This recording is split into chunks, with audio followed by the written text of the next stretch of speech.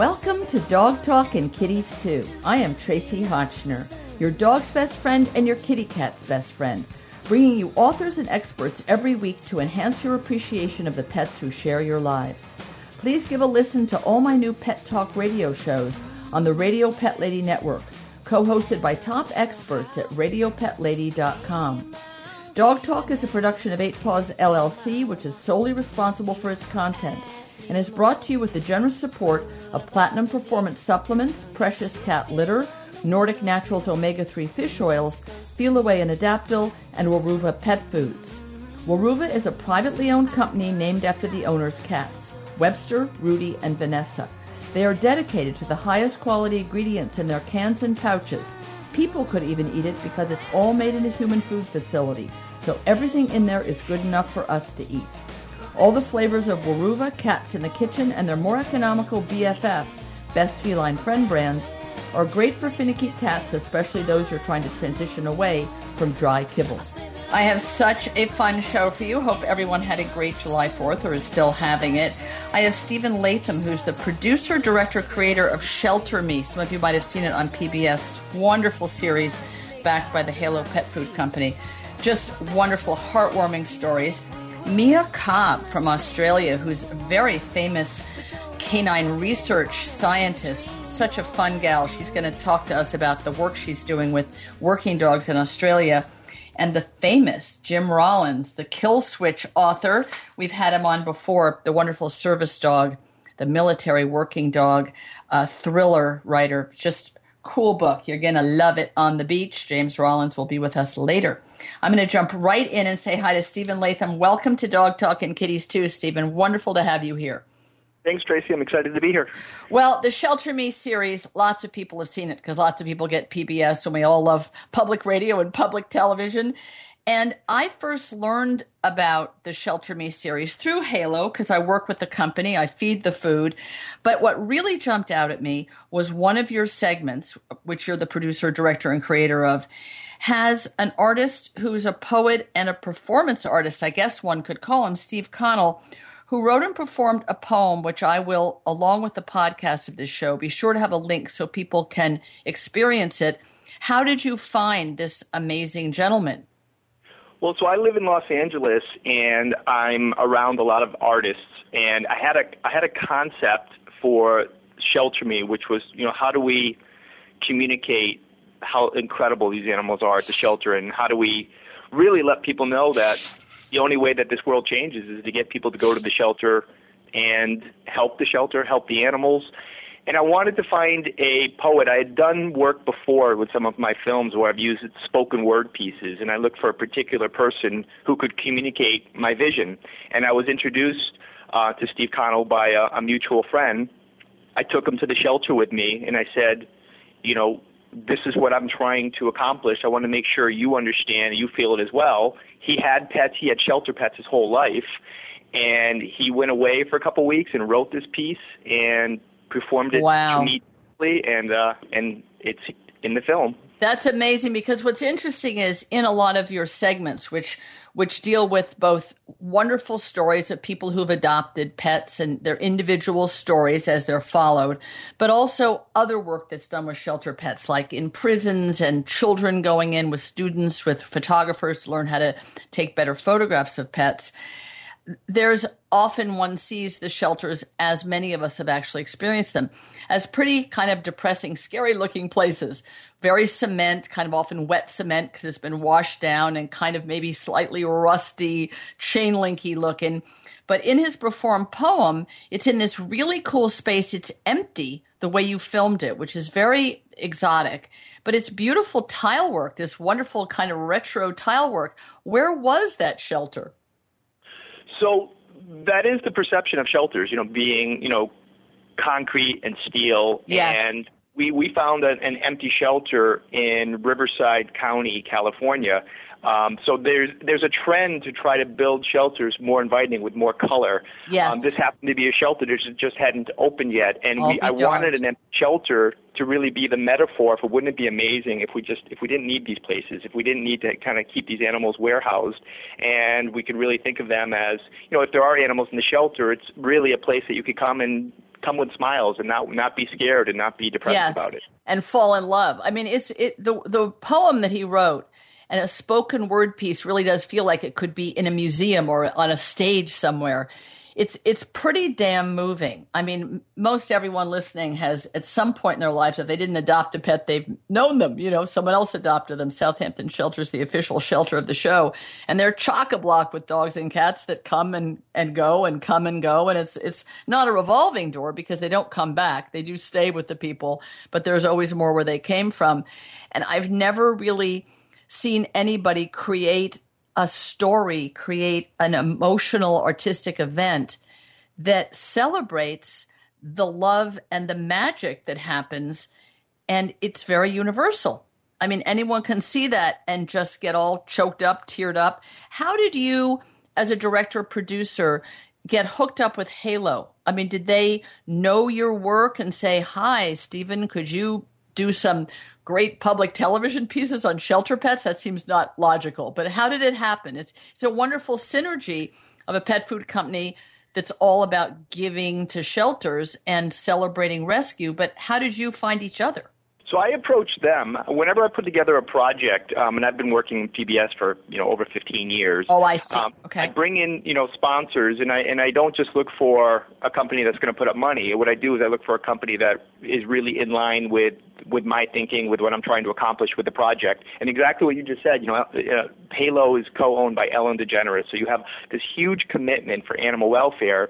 But they really walk the walk. The majority of their marketing budget is spent on giving this high-quality food directly to the shelters, which need it desperately. Yes. So I love their message. I love what they stood for. So I actually approached the CEO, and I told him what the project was about. And right from the start, we were on the same page, and it's been an awesome relationship.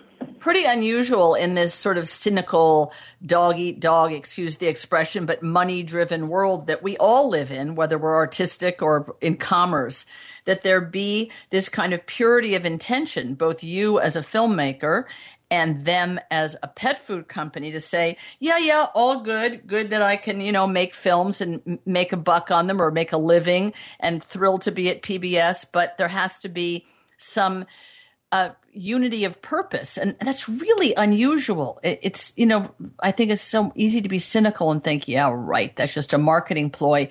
But really, there are these companies and there are these people. They're a company, you're a person who does it because they really believe in it. And I think that the Shelter Me series, it comes across that way. You've got some pretty highfalutin celebrities to do the how do you do at the beginning. I mean, you have Katherine Hagel on one, Edie Falco on another, and the marvelous Jane Lynch on another.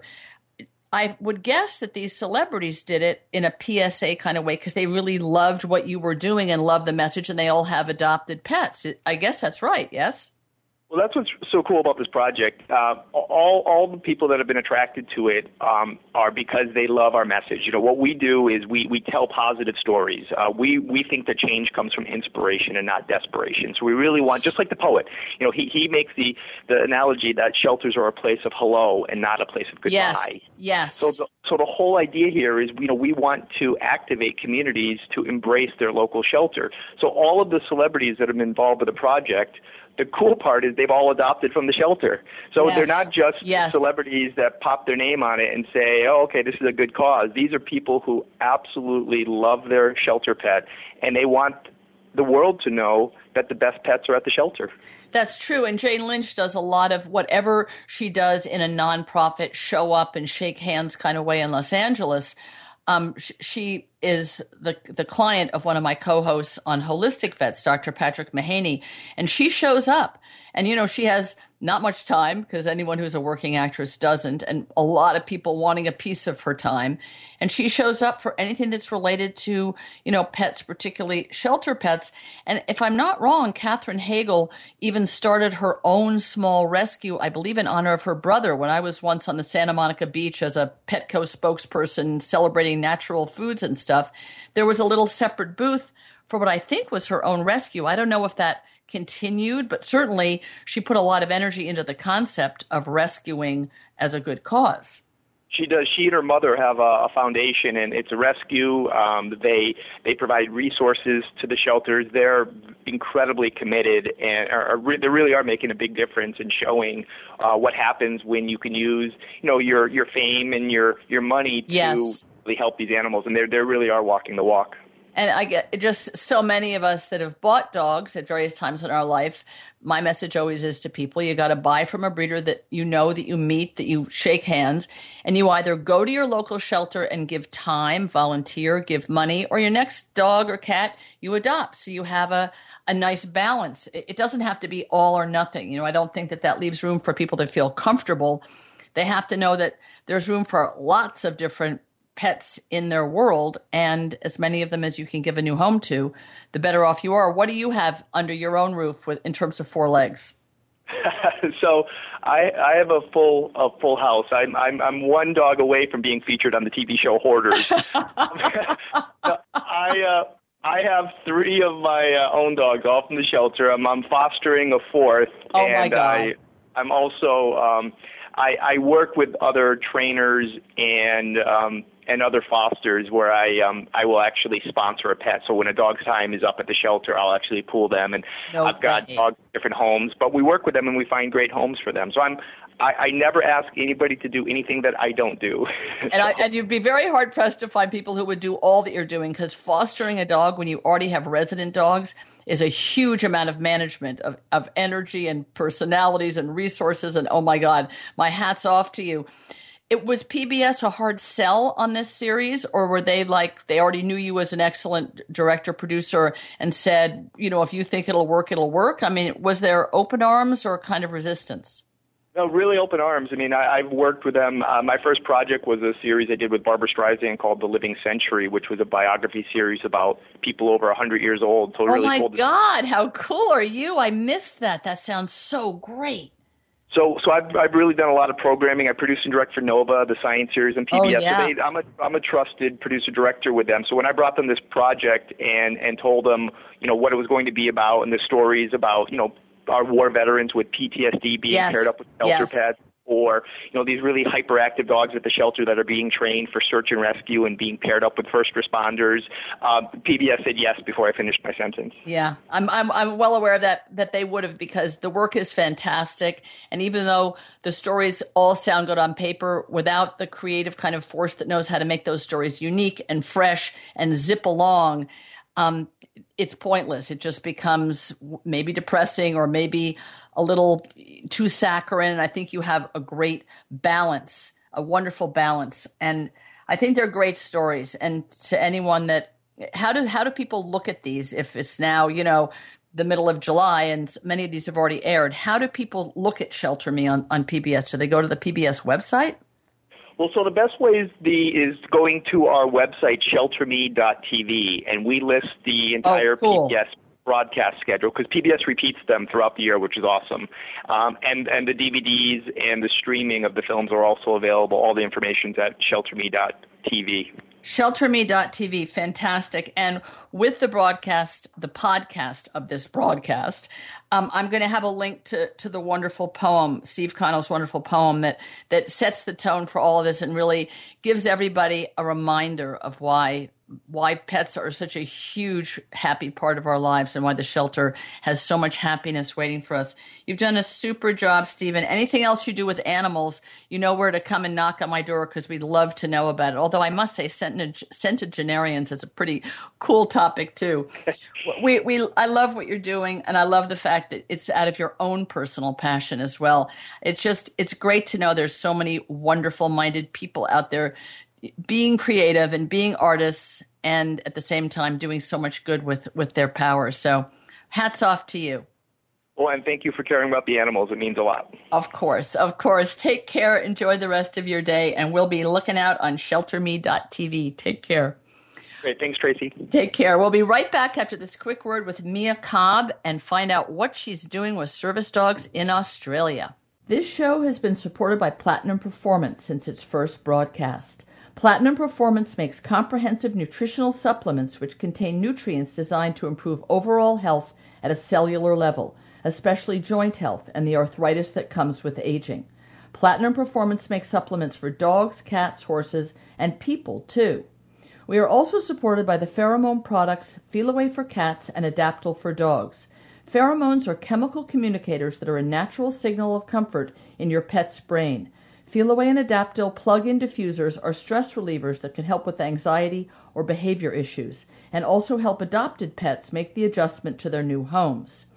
Veterinarians carry Feliway, which can reduce problems in a multi-cat household, and they have Adaptil collars, which can help dogs with anxiety from separation, thunderstorms, or travel. I am back with Mia Cobb, who I'm dying to meet. She's here from Australia on business. She was a big part of the Sparks conference that Julie Heck talked about several weeks ago, the Society for the Promotion of Applied Research in Canine Science. It's a mouthful, but it's clearly what Mia Cobb has dedicated her life to, and is now getting a doctorate in the welfare, enrichment, and work performance of kennelled working dogs as part of the Anthrozoology Research Group in Australia. Wow, you are so cool, Mia. It's wonderful to have you on Dog Talk. Thank you so much. It's a pleasure to be here. Well, it's so wonderful that you came to America. It's quite a hike and a half, right, to be part of this illustrious group of canine researchers and scientists. When Julie first mentioned you as her pen pal, it was obviously email pen pal, because together you have this very cool website, Do You Believe in Dog, right? That's right. Yeah, that's right. We have been working, or writing to each other as pen pals on the blog for the last 2 years. We first met at another canine science conference called the Canine Science Forum, and that was last held in Barcelona in 2012. It will be held again in mid-July in Lincoln in the UK this year. But yeah, we met very briefly in Barcelona, and we spoke to each other for probably just about 5 minutes. And after that, we decided to keep in touch, and then we decided we'd do that through a blog. So we write to each other about various elements of canine science. It might be to do with welfare of dogs, or it might be to do with training techniques, and occasionally we have guest blogs from other scientists that work in our field. And I guess what's really extraordinary to realize is how rich and deep your field is. I don't think most of us are aware. We might hear of Alexandra Horowitz because she writes a best-selling book, and then Julie works with her. But really, the idea that canine science and research is a very serious pursuit and it's been pursued across the world for a long time, is something that, at least to Americans, I think, is somewhat new. I mean, there was a big international conference in Barcelona, right? And is it the Hungarians or the Romanians or someone who've been studying dogs like Hungary? Absolutely. Really? And right? Even the Canine Science Forum is pretty young. This will only be the fourth time that's run. So it's still pretty new. And canine science, I guess, is an emerging discipline. But you're right, it's really diverse. We look at everything from the genetics of dogs and how they evolved through to the best way to raise dogs to be companions or participate in working roles with us, whether that might be herding sheep or cattle or doing detection work at the airport or guiding someone with a visual impairment. And we also look at, I guess, the best way to house and care for dogs, the best way to handle them in our training techniques, and also how we would, I guess, manage their retirement and as they age, things like the cognitive processes and all those sort of things. So it's a really broad discipline. And we look at behavior, we look at learning, we look at physiology. So in my work, I look at hormones as indicators of stress levels. So it's quite common, I guess, for canine scientists to work together with specialists from different fields, or to be a little bit of a jack of all trades in having a bit of understanding across all those different disciplines. And I guess what's unusual is that there aren't too many fields in which people are collaborators. They're like, oh no, this is my little niche and I'm studying kennelled working dogs and I'm going to keep all my information to myself and have my moment of glory. But really, I think that the welfare of animals, of dogs, and how people relate to them matters so much to all of you who are researching it, and getting that information to trickle down to breeders, to trainers, to owners is so important, because a lot of what we think we know is just something we learned when we were children or saw on television or read somewhere. And it's not usually the whole story, and it isn't even put together all the pieces of the puzzle that you just mentioned. physically and emotionally how these dogs are. What are we offering them as a life? We don't really have the whole picture. We just go on our little emotional touch points. And you are looking at it from the dog point of view. What works for them? What makes them... That's a really important point. We do look at it from the dog point of view, but of course you can't really look at current companion and working dogs without also considering the human element. So part of my research has been looking at perceptions and attitudes that people have towards dogs and their welfare, and what do people think dogs need to have good welfare, and how does that match up with the current scientific knowledge we have about what dogs need to lead a good life. And that can help us identify areas where perhaps we need to do a better job of communicating our science to the general public, or where perhaps we need to develop education materials to help in industries where perhaps they're not able to keep abreast of the science because it's holed up in academic journals that they don't have access to. That's a really good point. And most dog trainers, whether they have achieved some sort of celebrity status or they just have a lot of customers or clients in their own area, whether it's in the U.S., Australia, or anywhere, are often a ragtag bunch. They're mostly self-taught. Maybe they read a few books, maybe they took a course, maybe somewhere. But the science and research that you're doing is something that should build a foundation of knowledge where it's not like someone goes to medical school and kind of guesses how to do surgery because they saw it once on TV or they read something in Vogue magazine. And that's sort of how dog training takes place a lot, in this kind of anecdotal, by the seat of your pants way.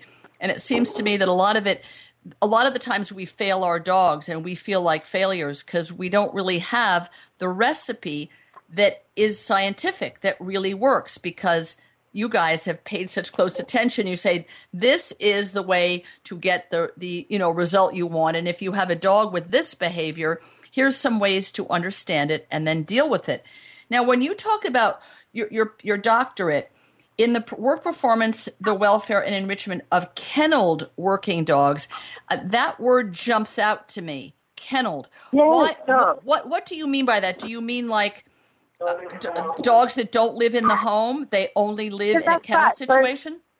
So when I started doing my PhD, I was actually employed as a training kennel and vet clinic manager at Guide Dogs Victoria, which is one of the largest guide dog organisations in Australia. So they provide working dogs to help people who are blind or visually impaired. Right. And one of the things that I noticed when I was in that role was that, I thought we could do a better job of caring for the dogs in our kennels. And the dogs are raised in volunteer puppy raiser homes for the first 12 months. And then they come into kennels to be assessed for suitability for training. And if they're passed as being suitable, they live in the kennels for the next 5 to 6 months while they're being trained. And then they get placed with their handler where they go to be for basically their working life. And so we wanted to look at ways that we could, reduce the stress of the transition coming from a normal family home into a kennel environment, and try and, investigate that link between any stress and their performance in assessment and training. Because if we can better understand that relationship, then we can better help dogs do well. Across a lot of the working dog fields, the success rates aren't that high. A success rate of 50% in a working dog program, meaning half the dogs you breed for the job end up in that job, is considered really good. That's right. And in some fields, it's lower than 10%. And it just seems like we can do better by dogs and have less wastage in these industries if we can better understand how to help them perform well. Well, this is one of the topics that came up when Julie Hecht was talking briefly about you and your pen palship, because one of the things that has most jumped out at me, and only recently, actually on the show with Julie, I had a gentleman who is a puppy dog raiser for Canine Companions for Independence. So it's either wheelchair bound, it's not visually impaired, but it's either wheelchair bound or perhaps veterans, that kind of thing. And they keep these puppies from 6 or 7 weeks for 18 months. And I said to him, I understand that there's a washout rate, and I don't want to hear everyone calling it, a re-job rate or something. 60% of the dogs. We used to use the term reclassified. Yeah, but really it's a washout. Someone has spent so much money on the breeding pairs and choosing dogs with great temperaments, physical strength and wellness. We hope not cancer, for example, in the line. And then these puppy rearers for 18 months or 12 months in the case of some of the guide dog organizations devote thousands of hours to these puppies' training and socialization and experience in the world. And 60% of them can't even begin to do the job. And I've heard things like, well, I got the dog back. I got to adopt for lifetime this dog because he was too reactive to pigeons or birds or something. Like, well, it's a Labrador retriever. I think it would be a brain dead robot to not notice a pigeon. Why does that mean you can't do your job? So I want to know, yes, you're right. The stress for these dogs transitioning from a true family bond with their puppy rearer to limbo, whether it's in a kennel or even in someone else's home, but now it's a whole new set of people and a whole new set of rules. And then to a third one, which is to the person they're meant to help. For many dogs, that flexibility, the emotional flexibility is difficult. But what about the failure to perform those tasks? That, to me, must at some point, aren't alarm bells going off, and isn't someone, whether it's Guide Dogs Victoria, Seeing Eye Dogs, Guide Dogs for the Blind, any of these organizations saying there's something broken with how we're doing this? Look, and certainly that happens. And there's an International Guide Dog Federation that has regular, conferences where people can share ideas and share things that are working well. And I think the interesting thing is that, some dogs cope fine with those transitions that you mentioned. So for us to understand what is it about those dogs that helps them thrive in those situations versus the ones who aren't doing so well. So by studying their behavior and their physiology and looking at hormones like cortisol, and understanding the stress reactions that we're having, we can try and identify the dogs that are coping well and try and nut down what is it that helps them cope well, and how can we help the ones that, with what we're doing now, do we adjust what we're doing? Do we select for slightly different dogs in their behavior profile? How can we improve that success rate? And look, to be honest, for guide dogs, if they're not successful, yes, there's a waste of resources, but at least they get to be rehoused as great pets. Well, there are other industries. Right. There are other industries where the dogs that aren't successful have a much more grim fate. Right. But what are the jobs for dogs where only 10% cut it? Are those military working dogs? Look, I don't know the figures for the military working dogs. I know that in greyhound racing, if you're considering racing dogs as dogs with a purpose like a working dog, we've got figures in Australia that show us that, less than 15% of the greyhounds bred live a full life. No, I wouldn't consider them a working dog, quite frankly. I don't know what the attitude is in Australia, but in the U.S., for the most part, animal welfare organizations are trying and very successful at closing down most greyhound tracks. And if you looked at horse breeding, thoroughbred horse breeding, Australia, England, France, Saudi Arabia, America, I don't even suppose there's 10% of the well-bred horses who ever have a chance to run or even show the promise of it. So to me, that's there's a lot of similar themes. There's a lot of similar themes when we look at the different utility ways that we use animals. Yeah, definitely. So what about sled dogs? Dogs that are meant to pull in Alaskan and Yukon, are you considering them working dogs, or those are more athletes? I would consider them working dogs. Unfortunately, in Australia, I don't get a lot of opportunity to interact with sled dogs. We do have a very small population, but we only get snow for a couple of months a year in certain parts of Australia. So they're really more of a novelty factor. There is a race that's held annually, but it's more of a hobby activity rather than a permanent career, I guess you would consider it for some of the animals that you have here. So do you feel that the problem in terms of going from this wonderful genetic background to having this wonderful early life with a puppy rearer, and then what falls apart between there and placement with the person that you're going to be the eyes or the ears or the paws for, do you think it's the emotional transition that's jarring, or are some of those dogs simply unable to fulfill the actual task of turning on the light or making sure they don't bump into something with the blind person? I think it's really something we need to consider at every level of the life cycle of the dog. So from the genetic choices that we make in breeding puppies through to how we raise them through the early raising period, the very early months, through to how we train them as they mature, and how we go about training the handlers is really important too. So again, when we're talking about dogs working in a task, we're not just talking about the dog, we're talking about the people that handle them and their education. Right. And one of the things we found in that benchmarking activity we did looking at the welfare of working dogs in Australia was that the people that were more likely to engage in aversive training techniques were the ones that had had no formalised education in dog training. And that was a really interesting finding because people had less of a toolkit, I guess, of training techniques. They were more likely to go for something that might be considered harsh or aversive. If they had no training at all. Also looking at how we manage the dogs in terms of housing and husbandry and how we manage their retirement or when they finish working or their role, what we do with them then. I think across all those different stages of the life cycle, there's room for improvement, and I'm really pleased to be part of a community of researchers all working together with a positive goal of trying to do the best thing for the dog.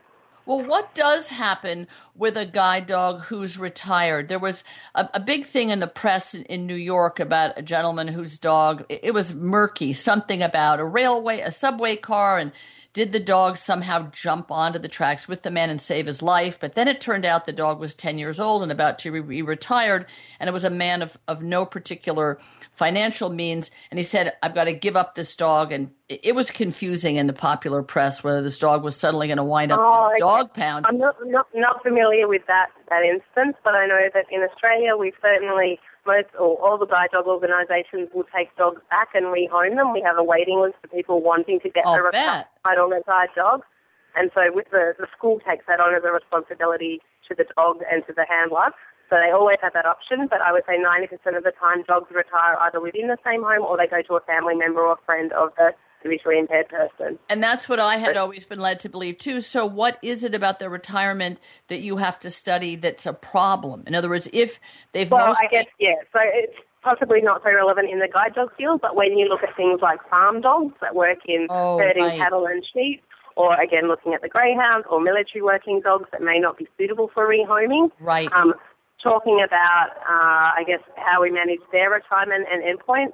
So up until recently, the routine endpoint for our Air Force dogs was euthanasia, so they would be killed when they were no longer suitable to serve duty. And now they've changed that requirement, and so now they get assessed to see if they are eligible to be rehomed either with their handler or a suitable a placement. That's so devastating. That was a big change in our rules of things to do. Absolutely, and it's that's quite shocking for some people. Well, and that's one of the things about dogs. They're all around us, and yet we so often don't stop to think about these dogs in service roles and what happens to them.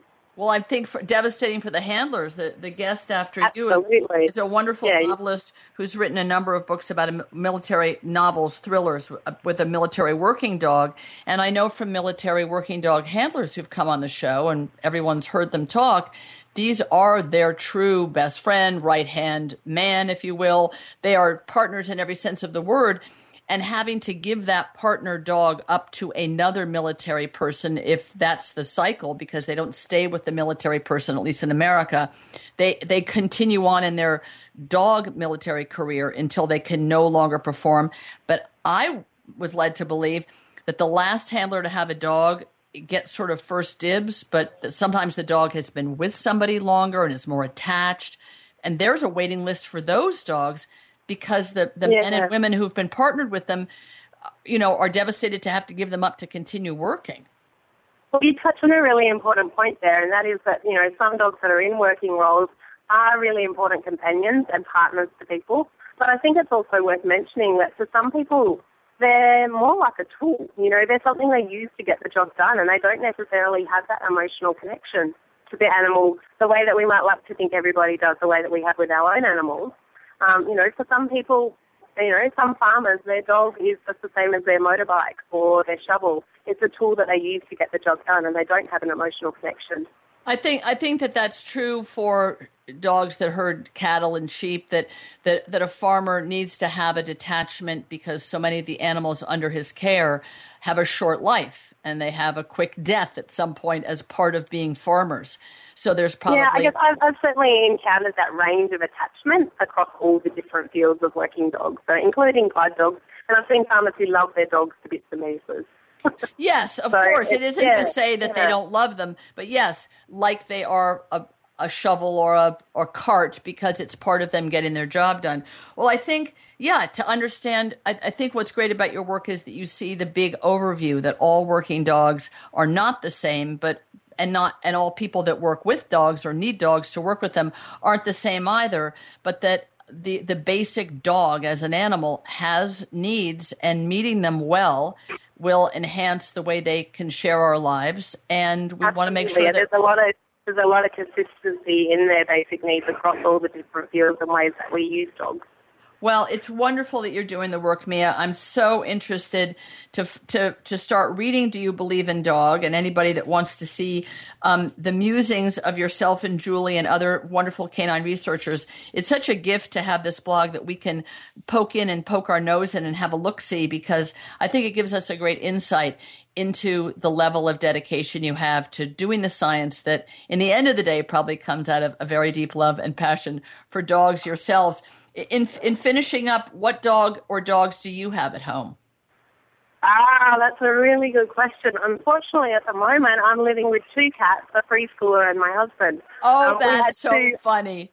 We had 2 elderly dogs who have passed away in the last 6 months, and we're not quite ready to open up our arms again just yet. We're still getting over their loss. Oh, well, you know what? It takes the time that it takes, and the kitties do a good job of filling the hole, and a toddler keeps you so busy that it's wonderful to not have to worry about having the food on the floor and the toddler in the dog food while they're in the toddler food. Well, to be honest, I've had to do a lot more cleaning since my dogs have died. That's so funny. That's right, because they used to pick up all the dropped toddler stuff. Well, it's great that you've come to America to share with your fellow scientists and to share your wisdom. And we look forward to another chance to talk to you on Dog Talk. When you've got your doctorate, then I can't wait to hear what the result of it is. I mean, what is going to be the punchline, so to speak? It'll be great to do that. Thank you. Thank you, Mia. I look forward to speaking with you again. Absolutely. Enjoy your time. Give the best of everyone on Dog Talk to Julie Hecht as well, because she's a wonderful collaborator for you. Have a wonderful day. Thank you so much for your time. Take care. Bye-bye. After this quick break, we'll be back with James Rollins and his fantastic new thriller, The Kill Switch. We'll be right back. Support for Dog Talk comes from Precious Cat Litter, which is privately owned by Dr. Elsie, a feline-only veterinarian who is dedicated to creating litters to appeal to pussycats and protect their health. All the Precious Cat litters are low dust for the health of all members of the household. Touch of the Outdoors is their newest litter made from field grass that provides environmental enrichment for indoor cats and entices them into the litter box with the natural scent of the great outdoors. Support for this show also comes from Nordic Naturals, omega-3 fish oil products that provide dogs and cats with the same premium quality omega-3 fish oils as for people. Research shows that even the best diets are deficient in the essential fatty acids found in omega-3 oils. Nordic Naturals uses responsibly sourced, healthy wild fish and uses third-party testing to guarantee purity and freshness in all their oils. I am back with James Rollins and his fabulous new book, The Kill Switch, a Tucker Wayne novel. You remember we talked to him last year. He had this really great working dog, and a lot of the book seen from the point of view of the dog, which was pretty cool. This new book is also written by Grant Blackwood. Jim, welcome back to Dog Talk and Kitties Too. I'm very psyched to have you here. Thanks again. I appreciate it. Well, New York Times bestseller, how many times? It must be getting a little tiresome to be so successful. And the Library Journal gives you starred reviews, and Publishers Weekly gives you starred reviews. And these are things that do not come easily. We loved the book Bloodline. It was quite extraordinary to see through the eyes of the dog and the equipment that he wore that let the man see what the dog was seeing. You had a wonderful way of getting into the dog's experience, not just point of view, but his experience of working alongside his man. You've written so many books, and there's only so many days or in the week or hours in the day. Why or how, if you don't mind me asking, did you bring in another very successful thriller writer to be your co-author? Was it in terms of wanting to get more of these wonderful books out to us, or was there some information or experience that Grant Blackwood had that you wanted to bring to the party? Well, I knew I always wanted to return to Tucker and Kane, this Army Ranger and his dog. After they appeared in Bloodline and my short story tracker, I got a lot of emails from people saying, when are we going to see that pair of characters again? I'd love to see them. But the question, I was pretty busy. It was hard to figure out, first of all, how I was going to fit an entire novel into the already pretty tight schedule. And so I've known Grant for a long time, and we were at Thriller Fest a couple of years ago, and I was complaining to him about my how I'd love to be able to expand with these characters and have them featured in a solo novel. And he was like, "Well, gosh, if you want, I'd love those characters too. I'd love to work on you with a novel with that." And I thought, well, that solves, hits two birds with one stone, so to speak, in that not only would that help me with regards to maybe just having to write half a book, and maybe I can squeeze that into my busy schedule, but also one of my other concerns about reintroducing Tucker and Kane as solo characters through the length of a 500-page novel was that I have a veterinary background, so I do have a vet background, just not a veteran's background. Whereas Grant comes out of the Navy background. He was sort of an action hero. That's right. He was a Navy diver himself, a rescue diver. So, he could bring to the table things I can't when it comes to writing a 500-page novel based upon that one character. He could bring, his military knowledge of hardware, but mostly the mindset of how a military figure might act and calculate and function within the course of a novel. So it was great to be able to lean on his expertise to bring more, that level of verisimilitude, that reality behind that character even more intensely. So, bringing that to the table, bringing the fact that he can carry half the burden of the novel on his shoulders, I thought, well, this is great. This does everything I need to make these characters really shine.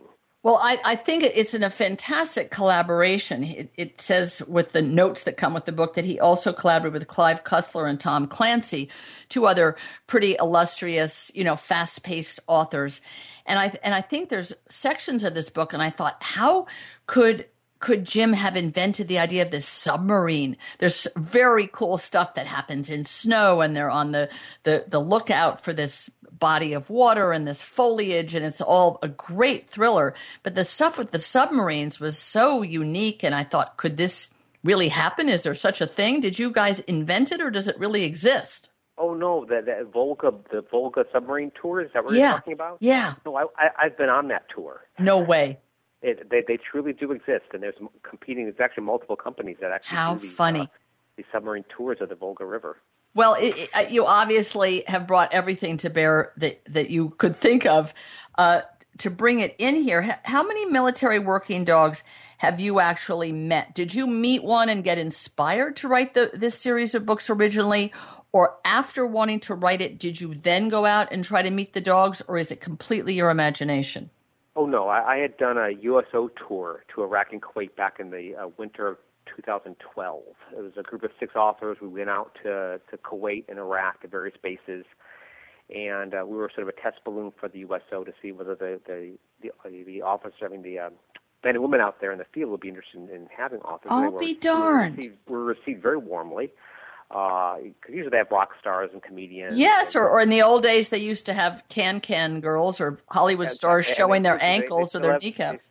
They still have cheerleaders that come through. Yes. We weren't quite sure, get out of the way, Jim, there's a cheerleader behind you. We weren't quite sure how we were going to be received, but we were actually very warmly received. We're hearing comments like, gosh, somebody we want actually to talk to is finally here. So that was sort of nice. But again, me being a veterinarian, I'm seeing working dogs in the fields out there. Right. And so I went to talk to a few of the gentlemen just because I was curious. I wasn't planning on doing a book about them. I was just, I'm just naturally curious being a veterinarian about this relationship and found out how deeply that bond is between the handler and their dog. And the more I investigated, the more intrigued I was. One guy said, I think my dog understands me better than my own wife does. And this deep bond was really intriguing to me. And then when I was in Baghdad, I got a tap on my shoulder. I turn around, and there's a former classmate of mine from the University of Missouri Columbia Veterinary School. No. I always knew he was in the military even back then. So it was, but he surprised me, ambushed me literally, and so I was shocked to see him there. And he, again, great resource for me to ask him questions about military war dogs, and he treats them and got me an invitation to the Lackland Air Force Base to be able to see. Oh, you lucky thing. Exactly. So I saw from puppyhood to graduation what that was like, both for raising the handlers and raising the dogs, because they are sort of raised in tandem. Yes. So I knew I just wanted to create that character. So I wrote them as a short story initially to see if I can get that voice of the dog and the handler as well as I could, and then recruited them into Sigma in my Bloodline novel. But I always thought they'd be great as a solo pair of characters in their own supporting an entire series. But again, it didn't seem like I had the time or necessarily the military knowledge to maybe pull that off well. Right, and it's so authentic and so sincere that you did at least go into the war zone, which thank you for doing that, and that must have been scary in and of itself, and nice that the military personnel were happy to meet you and talk to an author who has really celebrated a lot of people in the military and what the military sets out to do. But things like the commands with the dog, and if someone is tuned in late, I'm talking to Jim Rollins, who's the co-author with Grant Blackwood of The Kill Switch, which is a continuation of his wonderful book with the small Belgian shepherd Kane, who wears all kinds of exotic equipment and a really good protective vest. There was a very many series of commands that he gives to Kane, and they're quite different from one another. And when as a reader, you're like, what's going to happen next? So you're kind of reading sort of fast past those commands. But if we stop, we realize that there's very different variations on the theme, how far the dog should go, whether he should come back to the man and give him some info. Did you invent any of those commands or variations of commands, or were those ones that you were told, this is absolutely the way we send not search and destroy, but search and look, search and come back, search and sound off, or stay stock still, or get on your belly, those kind of things? About 90% of the commands are directly out of verbatim from the way they train these dogs. A few of them I had to just sort of improvise a little bit to make it work with the story. But what surprised me is that a lot of people, some of the feedback I got when they appeared in Bloodline initially was, it seems far-fetched that this dog could do that. This seems, unbelievable that this dog could be this talented. And I vetted my novel, both Bloodline and this book, with some of the handlers just to make sure I was getting my details correct. Right. And, they helped me fine-tune some things. Nice. But what they said, if anything, I'm probably pulling the reins back. Really? A little bit on what these dogs could really do. What shocked me, again, I come from a veterinary background, and so I know a fair amount about animal behavior and about dog training. But one of the things that was shocked me that I learned is the dog's ability to chain commands, which means that the handler can give them a series of commands, and they will follow them, A to B to C. They will listen. They will go, okay, I got to do this command, then I got to do that command, then I got to do this command, and they can string a long chain of commands together to get some pretty incredible actions out of these dogs. That's right. Give an example from the book, like 3 words that he will say to Kane in a row. And you're right, chaining commands, putting 3 different ideas, 3 different actions that are asked of him together sounds like very higher math, a much higher intelligence. So give an example of what that would sound like. Well, it could be like there's 3 things that are 3 commands that are common. Is search. Yes. And there's variations of search depending upon what you're asking to search for. And there's sound off, which is to bark if they hear that, and then return. So that's very common where they will go to search, they will sound off where a bomb might be or where they believe a hidden assailant might be, and then they return. Or they can add attack. They can actually have the dog then pursue that if it's an assailant they're after. But what's incredible is it's all told to the dog from the get-go. It's not like search and then the dog turns around and goes, okay, now what do you want me to do? It's like the dog already has this chain of things that he has on his to-do list and he's ticking them off. Exactly. Right? He has on to-do list, right? He's check marking them off as he's going along. So there's one point where he has to go down this really deep well into a cave. Right. And the dog is really psyched to do it. And this is something that, from having had some wonderful military working dog trainers and so forth on the show and some research of my own and in reading your books as well, I know truly these dogs are psyched to do this. You can never ask a dog to jump out of a helicopter with a man unless they really want to be doing it. I mean, that's something that sort of goes without saying. But getting down into a deep well, I couldn't quite – I was trying to envision. So the dog is wearing his Kevlar vest, and he's got the camera mounted on the back and a light so that what he sees can be relayed back up to the humans at the mouth of this kind of deep tunnel-y well. But the dog wasn't – I thought you were going to maybe rappel him down with a rope. Or the character was. How does the dog go down an 8-foot drop? I mean, you describe him as landing with a soft thunk, but he's not a cat. So how do they do that? Do they grip on the walls as they're going down? Yeah, I mean, at this point, I could have lowered them because they actually have a repelling type of Right. harness built into the vest. So it could have easily been lowered down just as well. And so, yeah, 8 foot is probably a little bit of a stretch for a dog to land. But they can't. But everything in the book is realistic. It is just as things are actually happen in the field. Oh yeah, I mean they've got. I've seen dogs in Lackland where they're jumping off roofs. Wow. To land and run. So I mean they can drop quite a distance safely. And so do you think a lot of that comes from the breeding of these Belgian Malinois, that they are bred with such physical agility and spring and let's say the relationship of one bone to another, that they have these extraordinary physical capacities? They're the equivalent of a great football player, who's like one human out of a million who can do these incredible actions? Right, because there's several key things why the Belgian Malinois has become such the popular military war dog, and why initially we were actually importing them from Europe, and now Lackland has their own breeding program for the breed. I'm glad to hear that, because I never could understand why we couldn't crack that code. Yes, do go on. Not too hard. $30,000 to someone in Czechoslovakia for a 12-month-old dog. It's like, really? We can't figure out how to take a mom and a dad and make some nice American babies? But there's two main reasons why. And number one is that the Belgian Malinois has an extremely strong desire to please. I mean, they are dogs that really want to please their owner or their handler. But also it's physically they are a more compact version of the old military war dogs with the shepherds. And That's right. And your Dobermans. Yep. But this is a more compact breed, so they're a little hardier. A soldier can pick them up and run with them.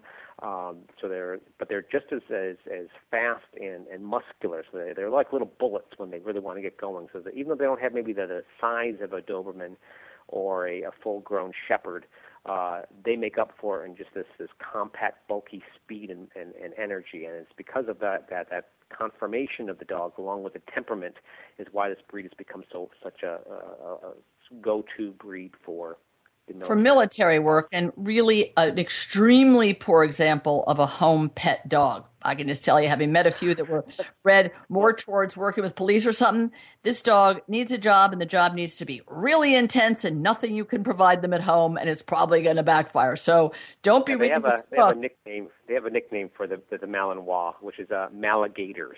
Yes. For that very reason, they're awful chewers because they have so much energy that needs to be released, and it's not kept mentally stimulated because they're very smart dogs. Yes. So they can, boredom can lead to a lot of behavioral issues.